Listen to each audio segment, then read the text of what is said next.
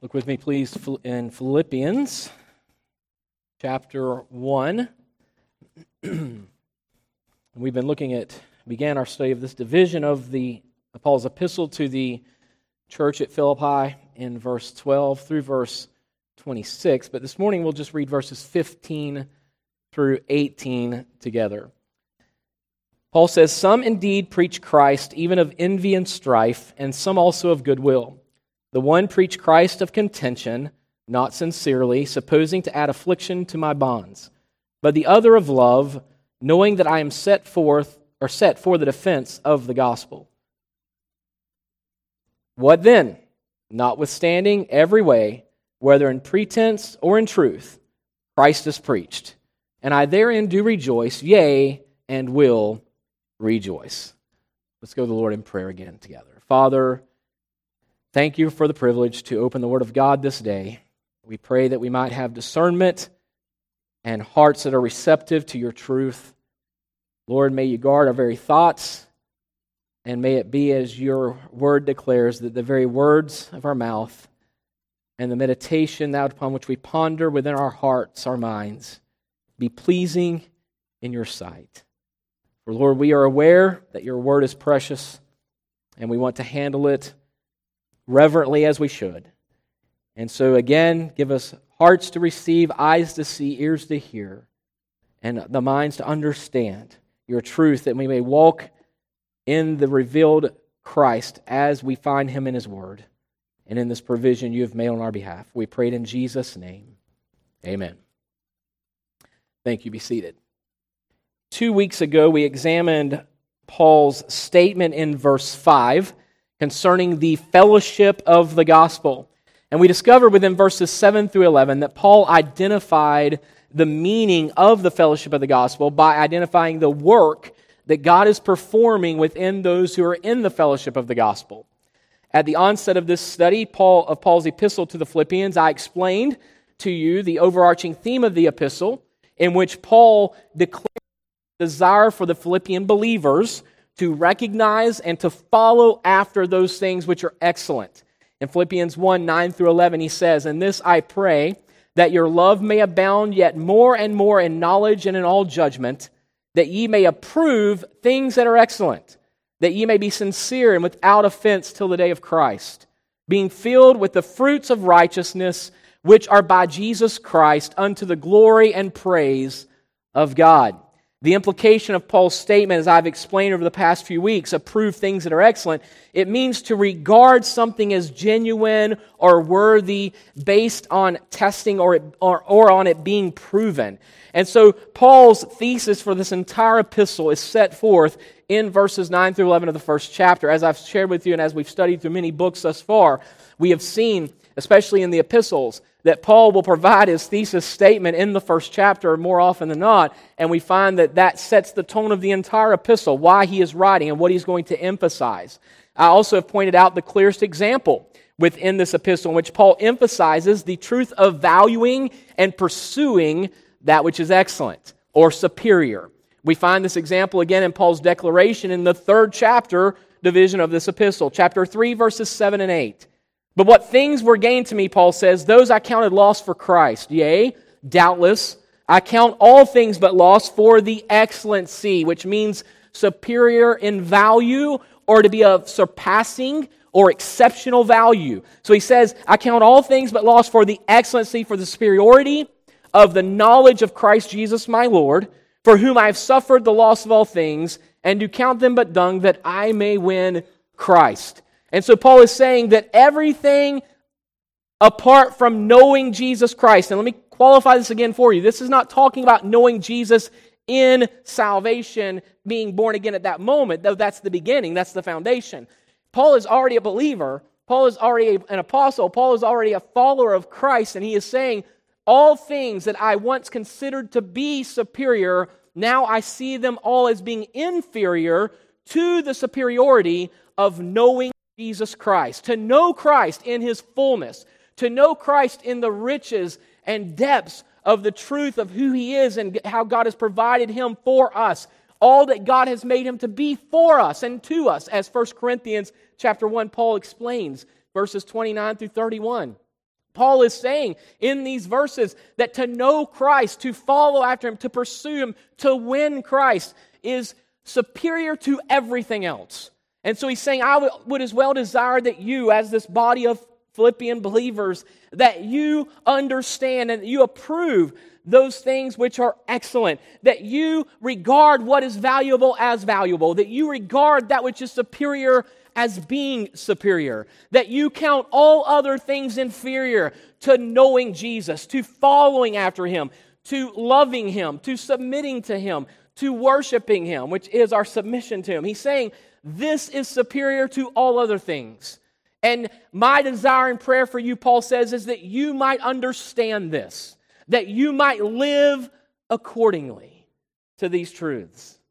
It is through the fellowship of the gospel we have discovered that God first is providing unity in His church through the fellowship of the gospel. In verse 7 we are told, God is providing godly affection within His church through the fellowship of the gospel. Verse 8, God is cultivating spiritual growth in His church through the fellowship of the gospel. Verses 9 and 10. And God is producing spiritual fruit in His church through the fellowship of the gospel as declared in verse 11. Last week we began our examination of the next division of this first chapter of this epistle, in which Paul explains the importance of the furtherance of the gospel. He first speaks of the fellowship of the gospel and what that means and what God is accomplishing through that. And remember, fellowship of the gospel, fellowship means participation, so we are partners in the gospel. And we're going to look into this a little more so this morning, but the gospel is not merely salvation alone. When I say merely, what I mean is it's much deeper and richer than only that Jesus died for you, get saved. The gospel is the good news, and that is the good news of Jesus Christ. And as we are believers in Christ, we discover that there is so much more to Him and so much more that God has done for us in Jesus than only delivering us from His wrath. He has reconciled us to Himself. He has redeemed us, purchased us. He is sanctifying us and positionally already sanctified us. We will be glorified in and because of Christ. And so there's so much more to who He is than just Savior alone. Though He is Savior, and we do not marginalize that. Let me refer back to the book of Hebrews. In the book of Hebrews, in chapter 6, Paul, or the writer of Hebrews, makes a statement that let us, therefore, leaving the principles of the doctrine of Christ, let us go on to perfection. Now, principles here is the primary truths. And what he's saying is that we are to not only remain in the foundational truth of Christ and what He's done, but we are to go on to perfection. And the word perfection there means maturity. So Paul is saying, or the writer of Hebrews, I keep saying Paul, but the writer of Hebrews is saying that we are to move beyond and grow beyond just the moment of our salvation. We'll look more into that in a moment as well, but be mindful of these things. That it's not that we ever get beyond or over, it's not we ever get over the work of Christ on the cross. This is our life. This is our source of life. Jesus did die. He was buried. He did rise and for our salvation, our justification, and we embrace this truth. We love this truth. But Paul says, or the writer of Hebrews says, let us move beyond that. We don't get over it, but let us move beyond that unto maturity and understanding that there's much more to this salvation than I am not going to perish. There's so much more to this. And Paul is saying throughout his epistles here that we are to acknowledge this, as he says in Philippians, that we are to be aware and regard that which is superior as superior, which also will cause us to see that which is inferior as inferior. And so he's saying acknowledge these truths and live therein. Now Paul deals with the furtherance of the gospel. In verse 12, I would you should understand, brethren, that the things which happened unto me have fallen out rather unto the furtherance of the gospel. The noun furtherance means progress. And the fellowship shared in the gospel will result in the furtherance or the progress of the gospel. We observe from the book of Acts, which is the gospel proclaimed, while Romans is the gospel explained. And we've seen in the book of Acts that in the face of every opposition, the gospel or God's word multiplied, grew, and prevailed. In Acts 6:7 we're told, and the word of God increased. In Acts 8:4, they that were scattered abroad went everywhere preaching the word. In Acts 12:24, but the word of God grew and multiplied. Acts 19:20, so mightily grew the word of God and prevailed. Throughout the book of Acts, the gospel is being proclaimed, and in the face of all the opposition that was coming against Christianity in its infant stages, was coming against the gospel and the church, we find that the word of God continued to prevail. It continued to grow. It continued to multiply. And why is that? Because they were in fellowship. They were participants in the gospel. Not meaning they set forth just to do a work. No, they had been born again, and now they were following after Christ. And this church, this early church, understood what it meant to rejoice in salvation. They understood what it meant to rejoice in proclaiming the gospel and also to suffer for the cause of Christ and the gospel. And they are partners together in the gospel, which produced a furtherance of the gospel. Had these believers in the book of Acts not been in the fellowship of the gospel, then the gospel would not have been furthered through them as it was. They understood that this is bigger than us. They understood this is more important than us. They understood that Christ means more to us than our relationships with our family, than our relationships in our society, than our positions in society, and they were willing to count all things but loss inferior to knowing Jesus. Paul not only spoke of the gospel's progress, but also made a reference to the means by which the Lord had progressed the gospel when he said, "The things which happen unto me," in verse 12. Paul then continued in verse 13, "So that my bonds in Christ are manifest in all the palace and in all other places." In his second epistle to Timothy, Paul declared in 2 Timothy 2:9, we saw last week, "Wherein I suffer trouble as an evildoer, even unto bonds. But the word of God is not bound." And Paul is saying here not that he had done evil. He's saying they are treating me as though I've done wrong or I'm a criminal when all I'm doing is proclaiming the gospel. But what Paul is saying is, despite the fact that I am bound, he is saying, despite the fact that I'm in bonds, despite the fact that I have limitations, Paul declared adamantly that the word of God was not limited. Paul continues to explain how his bonds have furthered the gospel in verse 14. "And many of the brethren in the Lord, waxing confident by my bonds, are much more bold to speak the word without fear." The sufferings which Paul encountered or endured did not hinder others either. Not only did it not hinder the work God was doing in and through Paul, but it also was used by God to further the gospel, despite the fact that Paul is suffering for the gospel. So others were emboldened, Paul says. They were bold to propagate the gospel, and it wasn't just, I say despite, it wasn't just despite his bonds, but it was because of his bonds. God was using his suffering and his bondage and his limitation to further the gospel beyond that which even Paul could have done had he been freed. So before we continue our dig into the following verses of this epistle, this morning we will spend our time actually considering verses 15 through 18 as we've read them in a general sense. And what I mean by that is there's much to dig out of this, but we need to answer some questions first of all. Before we begin next week, Lord willing, to get into this study further, I believe we need to step back for a moment, really observe what Paul is saying overall in an overview manner, and then further dig into the passage. But some questions must be answered. It is important that we have a clear understanding of the meaning of that which Paul states in this passage. It is imperative that we consider verse 18, which we've read this morning, in view of all Paul is declaring in relation to the furtherance of the gospel and his defense of the gospel, which he declared in verse 17, when he stated this, "Knowing that I am set for the defense of the gospel." When referring to Paul's statement in verse 18, he states, "Whether in pretense or in truth, Christ is preached, and I therein do rejoice, yea, and will rejoice." When reading this verse, we must understand what Paul is saying and what he is not saying. Notice in verse 17, he says that it is known that I am set for the defense of the gospel. But then in verse 18, he says, "Whether in pretense or in truth, Christ is preached, and therein do rejoice, I therein do rejoice, yea, and will rejoice."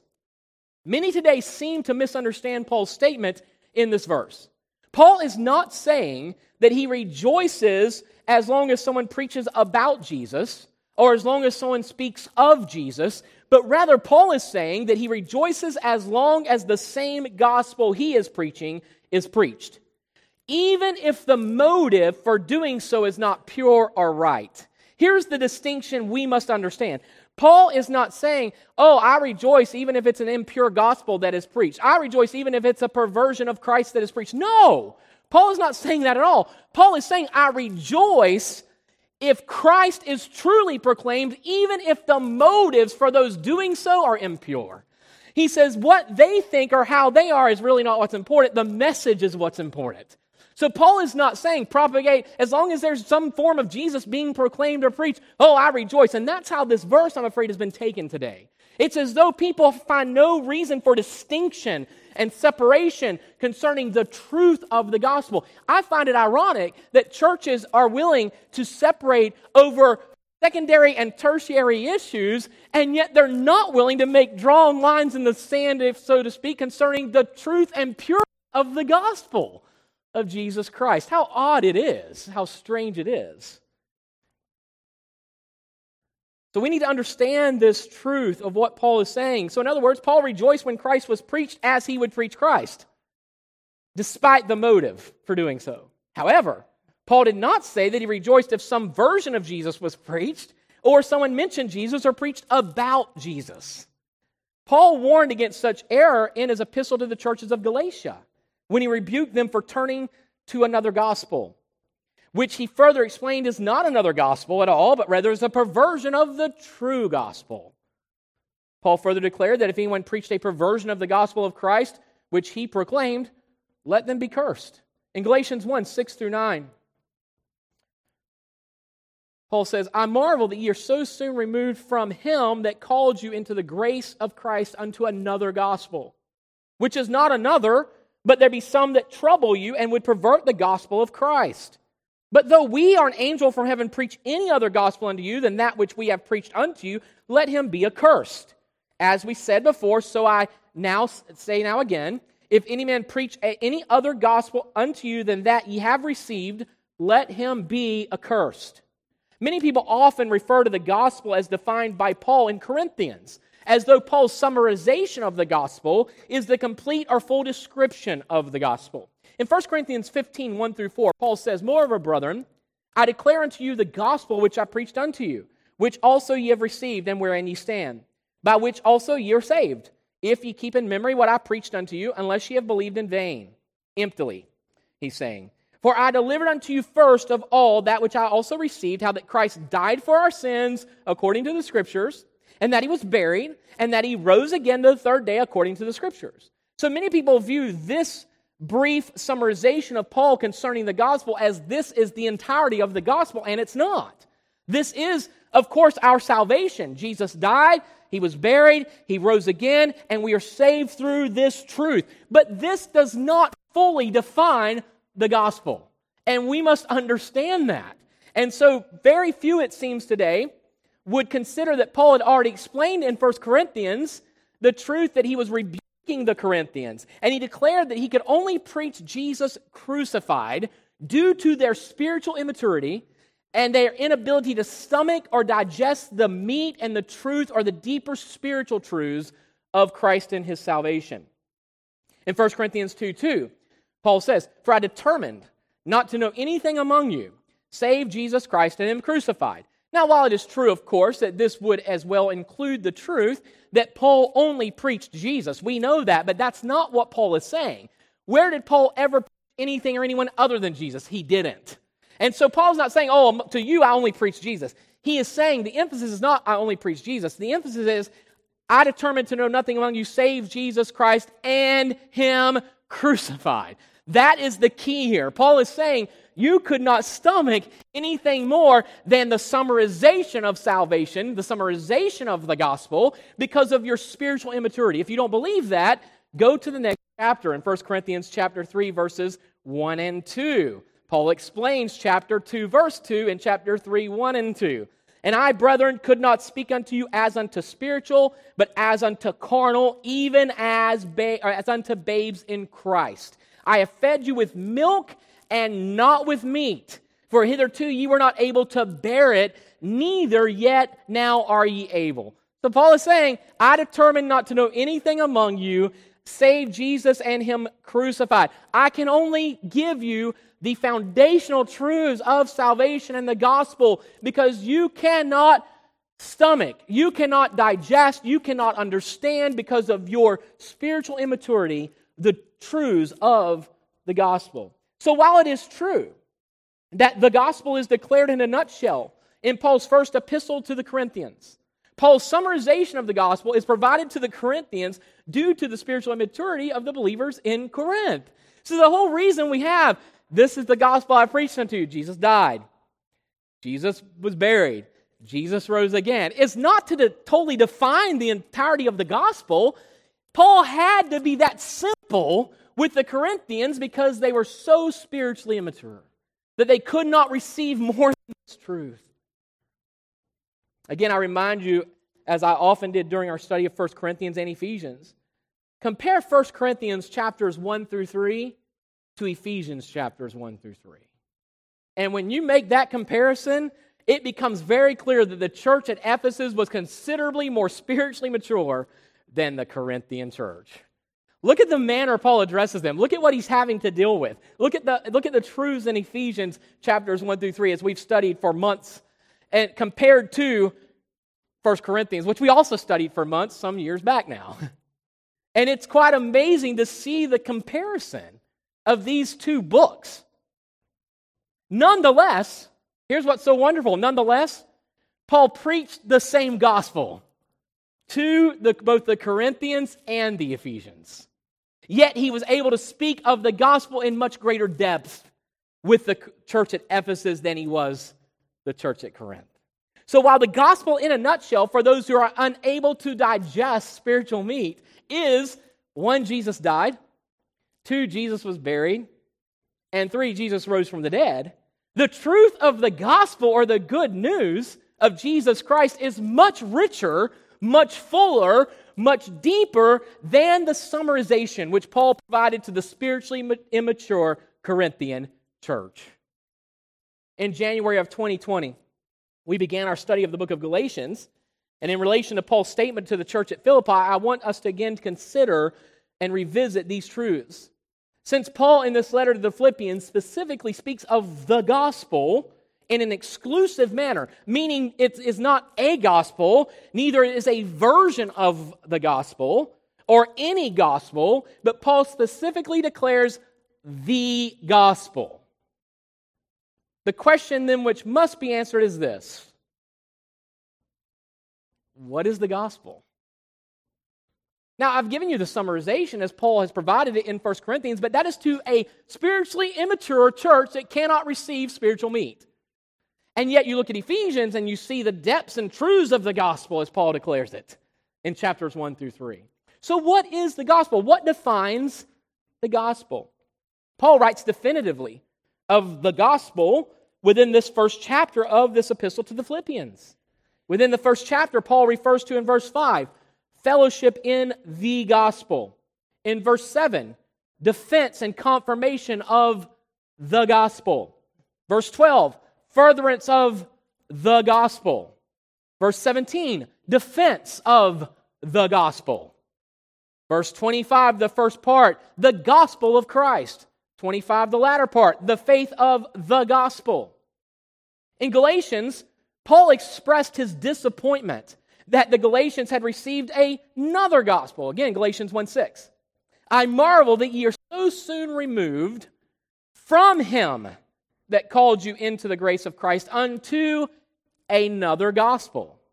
Now, if we are to understand what another gospel is, as Paul declares it, we must first understand what defines the gospel. And within this verse in Galatians, Paul provides a summarization as an answer when he says, ye are so soon removed from him that called you into the grace of Christ. The work of the gospel is God calling us into the grace of Christ, the goodness of Christ, the kindness of Christ, the love of Christ, the mercy of Christ. We are called into this unmerited favor and kindness of God through the redemptive work of our Lord Jesus Christ. There's a need to understand what the gospel is if we are to understand what it is not. So again, before we can define what another gospel is, we need to define what the gospel is. The word gospel originates from the Greek word evangelion, which in Latin was a very similar word, evangelium. And this, of course, is where we get the term, as you've heard it theologically before, proto-evangelium, referring to Genesis 3:15. The word proto-evangelium was eventually translated into the Old English word God spell, and this, of course, is where our modern-day English word gospel is formed. The word God means good, and the word spell means story or news. It's S-P-E-L, not double L. Hence, the word gospel means good news. And the word proto means first, and evangelium means good news.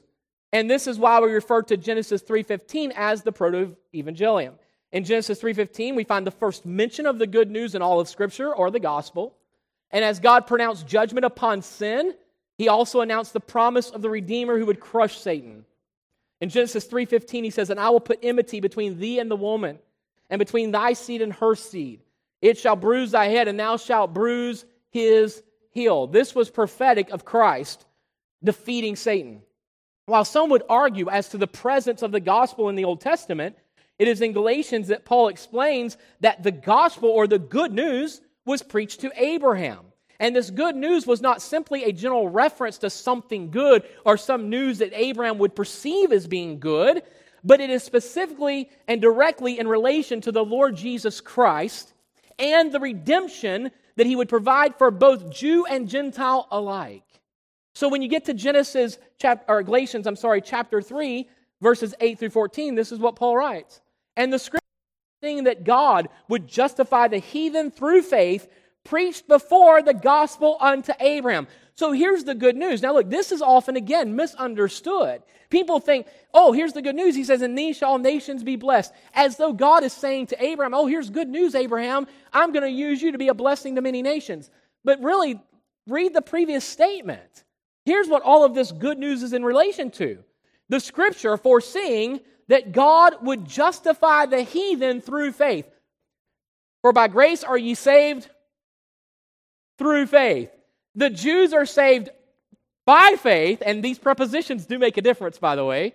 There's implications made in Paul's statement in Romans when he speaks of the Jews being saved by faith and the Gentiles being saved through faith. Notice again, God would justify the heathen through faith. Here Paul is saying, God had foretold to Abraham, "In thee shall all nations be blessed," foretelling that He had an eternal purpose in which He would make a people who were not a people His people, as the prophets prophesied throughout the entirety of the Old Testament.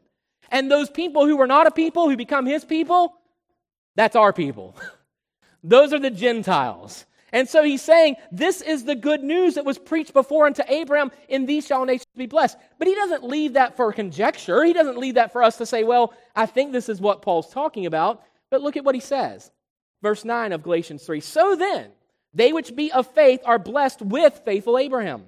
For as many as are of the works of the law are under the curse. For it is written, Cursed is everyone that continueth not in all things which are written in the book of the law to do them.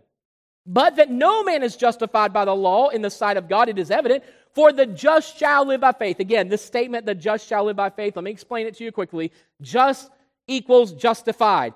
Paul is saying those who've been justified shall live by faith. He doesn't say the justified should live by faith. He didn't say the justified will probably live by faith. The implication of the statement has nothing to do with us performing. The implication of the truth of this statement is that the just, the very source of life for those who've been justified, is faith.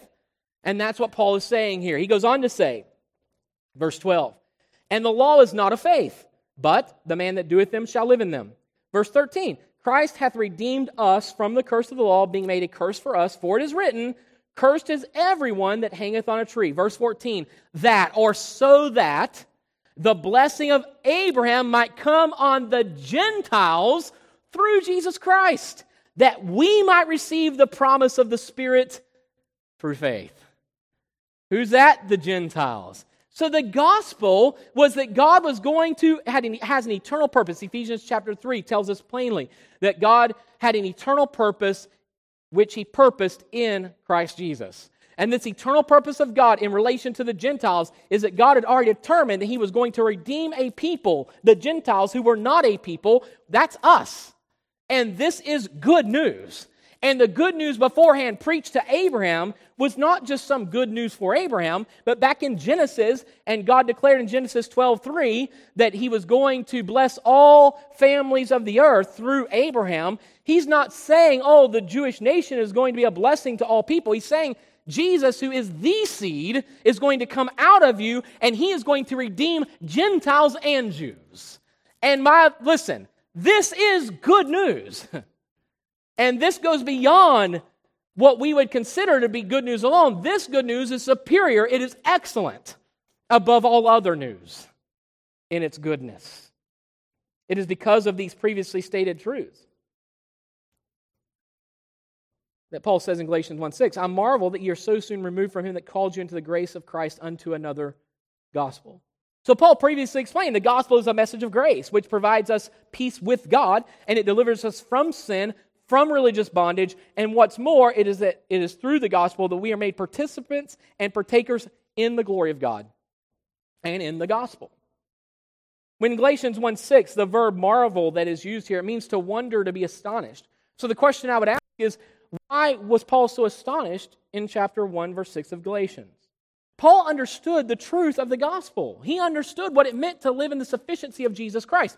The churches of Galatia were primarily Gentile churches. And here he is saying to these people, look at what God has done eternally. He purposed that he would make you a people. He told Abraham, the father of the faithful, he told Abraham back when he called him out that he was going to bless all families, all nations of the earth through his seed, which is Jesus Christ. And God has done this for you. And then he says, I'm astonished. I'm astonished that you would so quickly turn away in desertion. This is an important truth within Paul's statement. The Galatians had not simply believed another perspective or been swayed to a different denomination, but they had turned away from the Lord. They had deserted him. Look at verse 6 again of Galatians. I marvel that ye are so soon removed from him. It's not even from the gospel itself. It is from him who called you into this grace of Christ. You're removed from him unto another gospel. By the way, I think that makes it clear too that you cannot separate Christ from the gospel. And you cannot separate the gospel from Christ. Which means all the good news of Jesus is the gospel, not just Paul's summarization. Every time I get up and proclaim the word of God to you, I am proclaiming the gospel as long as I am being faithful to the revealed Christ within the word of God. I don't have to tell you every time Jesus died for you, Jesus rose again, he was buried and rose again so you can be saved. No, I'm declaring you the truths and depths and riches of this Jesus who did that. The summarization is he did this. Now let's know him. Paul says, I count all things but loss. All things are inferior to the excellency, to the superiority of knowing Jesus Christ. This excels above everything else. That's what Paul is saying in chapter 3 of verse 10. Philippians, you know the verse, that I may know him and the power of his resurrection, the fellowship of his sufferings, being made conformable unto his death. And there's so much again to unpack in that one verse, as we've said many times. So this brings us to the second question. We understand what the gospel is then. The gospel is the good news of Jesus Christ. Not merely, or not only, I should say, Jesus died, Jesus was buried, Jesus rose again. That's the summarization. But that is the summarization for a people who could not spiritually receive anything more than that. So this brings us to the second question, and we must consider, what is another gospel then? Galatians 1, 6, and 7, we read that again. I marvel that ye are so soon removed from him that called you into the grace of Christ unto another gospel, which is not another, but there be some that trouble you and would pervert the gospel of Christ. So what defines another gospel? What is it that makes another gospel another gospel? This is much more than simple disagreements, again, on secondary or tertiary issues or beliefs. Just as we discovered the definition of the gospel within Paul's epistle to the churches of Galatia, we also find the definition of another gospel within this same epistle. Another gospel is anything that turns us away from him who has called us into the grace of Jesus Christ. It is important to recognize that the very things which these Judaizers were guilty of propagating, which Paul called another gospel, was not something worldly or wicked in and of itself. This is further explained in Galatians 1:7 when Paul says, which is not another, but there be some that trouble you and would pervert the gospel of Christ. So another gospel is not necessarily an entirely different belief system, but it can simply be a distortion or perversion of the true gospel, of the sufficiency of Jesus Christ, as Paul emphasizes through the book of Galatians. Of the preeminence of Jesus Christ, as Paul emphasizes in the book of Colossians. The provision of Jesus Christ, as Paul emphasizes in the book of Ephesians. And now the excellency of Jesus Christ, as Paul declares in the book of Philippians. So Paul is showing us here anything that detracts us from who Jesus is, His preeminence, His excellency, God's provision in Him, and His preeminence. Anything that takes our attention off of Him and who He is and what God has done through Him is a perversion of the gospel. It's a perversion of the truth. Again, to exemplify this, the Judaizers in Galatia were not telling these Galatians to not trust Jesus, but they were telling them they needed Jesus plus circumcision. Now, who had told? God is the one who commanded Abraham concerning circumcision. This was something God gave in the Old Testament to Abraham. But we know in the New Testament, as Paul declares, circumcision is not of the flesh, it's of the heart. And that God does not dwell in temples made with men's hands, but He dwells in us. We are the temple of God as the people of God. And so that outward circumcision had nothing to do with salvation. It was a foreshadowing of the circumcision of the heart, in which God would cut away the sin and the flesh of the heart, if you will, the mind, in giving us the mind of Christ and making us new in Christ. And so anything that detracts from that is another gospel. It's a perversion of the true. In other words, it's good to believe in Jesus, they said, but you still need your religious works to complete you. That's what the Judaizers were telling the churches of Galatia. And by the way, many today in American churches have fallen prey to the same deception. Oh, and again, let me say it to you like this, as I said through the book of Galatians many times. Hopefully none of you here would say today, I believe that, my works help add to my salvation, right? Hopefully you are fully aware that it is the sufficiency of Jesus Christ alone. But do you know how many people who actually are believers in Christ and others who profess to be believers in Christ, they claim to trust in Christ and His sufficiency through faith and grace alone, in Christ alone to be saved, and yet then they practice a work sanctification, as though I am adding to my holiness because of something I do. No, those who do righteous are righteous.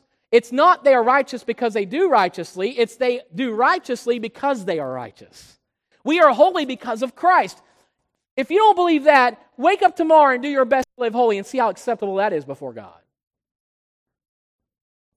You're only made accepted in the beloved, Ephesians 1. And so we have to be aware of this truth. Paul warned against any teaching that pointed away from Christ, Colossians 2, 8 through 12. Beware, lest any man spoil you through philosophy, human understanding and wisdom in contrast to divine wisdom, false belief systems, and vain deceit, empty and erroneous views, after the tradition of men, man's teaching and instruction, after the rudiments of the world, basic principles undermining truth, and not after Christ. For in Him, in Christ, dwelleth all the fullness of the Godhead bodily, and ye are complete in Him. You're not complete in your efforts. You're not complete in your additions of your works. You're not complete in your church attendance. You're not complete in your church membership. You are complete in Jesus. Case closed. Paul's saying that's it. We are complete in Him, which is the head of all principality and power, in whom also ye are circumcised with the circumcision made without hands, and putting off the body of the sins of the flesh by the circumcision of Christ. Here Paul is going back to that truth. That other circumcision of Abraham was a foreshadowing of the true, which is the work of Christ separating the ungodliness of our inherent sinful nature, indwelling us with His Spirit. Buried with Him, verse 12, Paul goes on to say, in baptism, wherein also ye are risen with Him through the faith of the operation of God, who hath raised Him from the dead. Everything I just shared with you is the gospel. This is the good news of who Jesus is, of what God has done, and there's so much more. I'm by no means exhausting the truth of Christ. I said recently, actually to someone who's here, I said recently, I have no time to preach anything other than Jesus because Jesus cannot be exhausted throughout the Scriptures. How could I ever run out of preaching Jesus? So Paul's warning to beware of a perverted gospel, which is anything which takes your focus away from Christ and persuades you to trust in your efforts, your works, your religion, your church membership, your fellowship with others. Look, none of that is that in which we are made complete. We are complete in the person of Jesus Christ alone. From Paul's teaching in his epistles to the Corinthian church, his epistles to the other churches of Galatia, we understand the meaning of Paul's statement in his epistle to the Philippians when he wrote in Philippians 1, 15 through 18 again. Let's go back. And again, this is just an overview leading us into these verses. Lord willing, next week we will begin in verse 15, picking this up. Some indeed preach Christ even of envy and strife. That's motive. Some also of goodwill. That's motive. The one preach Christ of contention. Motive. Not sincerely, supposing to add affliction to my bonds. Motive. But the other of love, motive, knowing that I am set for the defense of the gospel. What then? Notwithstanding, every way, whether in pretense or in truth, motive he's speaking of here, Christ is preached. And I therein do rejoice, yea, and will rejoice. Here's what Paul is saying. Christ is the same Christ. The message of the gospel is the same gospel. He's not talking about an alteration to the gospel. He's not talking about a perversion of the gospel. He's talking about whether the motive is pure or impure. It makes no difference. I rejoice because the pure message of Christ is preached. So when you hear a perversion of the gospel, you should not rejoice in that. Oh, but they're preaching Jesus. No, they're not. As soon as they detract from who Jesus is, they are no longer proclaiming the gospel. That is a perversion, and we don't rejoice in that. We're not talking about secondary and tertiary issues again. We're not talking, oh, we don't agree on this or we don't know about this. No, we're talking about turning the focus away from Jesus to us or to someone else. So Paul is not endorsing the preaching of a perversion of the gospel or a watered-down version of the gospel of Christ, but rather is stating that if one is proclaiming Jesus, not preaching about Jesus or their version of Jesus in the gospel, but if one is proclaiming Jesus and his gospel, as Scripture declares Jesus and his gospel to be, then Paul says, I rejoice. In other words, Paul does not rejoice in the preaching of an impure gospel of Christ, but he did rejoice in the preaching of the pure gospel of Christ, even if the motives for doing so were impure. And notice Paul even says, even if the motives of those who are truly proclaiming the gospel of Christ are a detriment to me, even if they're doing it to hurt me, even if they're doing it to irritate or frustrate me. No matter, he says, I gladly receive that if I know that the purity of the gospel is being proclaimed. The message must remain pure, even if the motives of the men are not. Anything less is not something in which we should or can rejoice. We rejoice if and when Christ and his gospel are preached. But there are no variations of Jesus and his gospel. We must understand this. It is not a gospel. It's not any gospel. I showed you already in Philippians 1 where Paul says, the gospel, the gospel, the gospel. And the is the only definite article in English grammar. You have a and an, which are indefinite articles, which can mean a person, a chair, a car, a gospel, and then you have the definite article in English, which is saying the one and only gospel. There are no variations of Jesus or his gospel. Paul defended the gospel and rejoiced in the gospel he defended. One more time, Philippians 1, 15 through 18. Some indeed preach Christ, even of envy and strife, and some also of goodwill. The one preached Christ of contention, not sincerely, supposing to add affliction to my bonds, but the other of love, knowing that I am set for the defense of the gospel. What then? Notwithstanding every way, whether in pretense or in truth, Christ is preached, and I therein do rejoice, yea, and will rejoice. I don't rejoice because men stand up and name drop Jesus. I don't. But I rejoice whenever men are telling others, look and rest. Look to Jesus and rest in the sufficiency of Jesus Christ.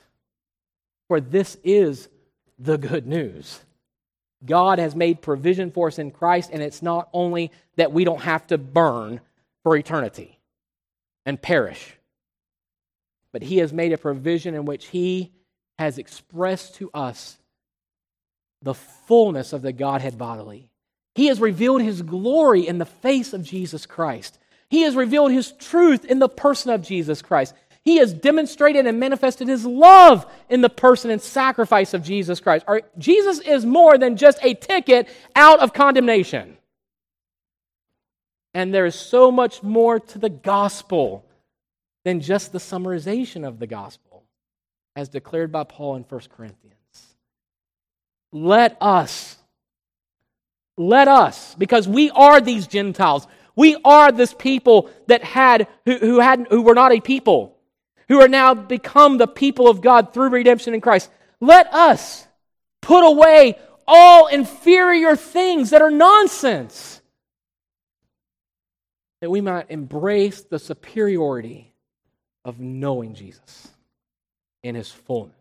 Which, by the way, we will never get there in this life or eternity. God has revealed Himself to us as He has chosen to reveal Himself to man in His Word and in the person of His Son. But hear me, you will never know all there is to know of who God is. There's a whole eternity that preceded us in which God has always been. So even if we were able to comprehend from the moment we step into eternity, from that point forward in eternity, who God is, there's a whole eternity that preceded that, in which God has always been. How are we going to ever comprehend Him? But aren't you glad that even though we may be limited in our comprehension as we are, that God has allowed us to continue a pursuit to know Him? And what a joy there is in doing so.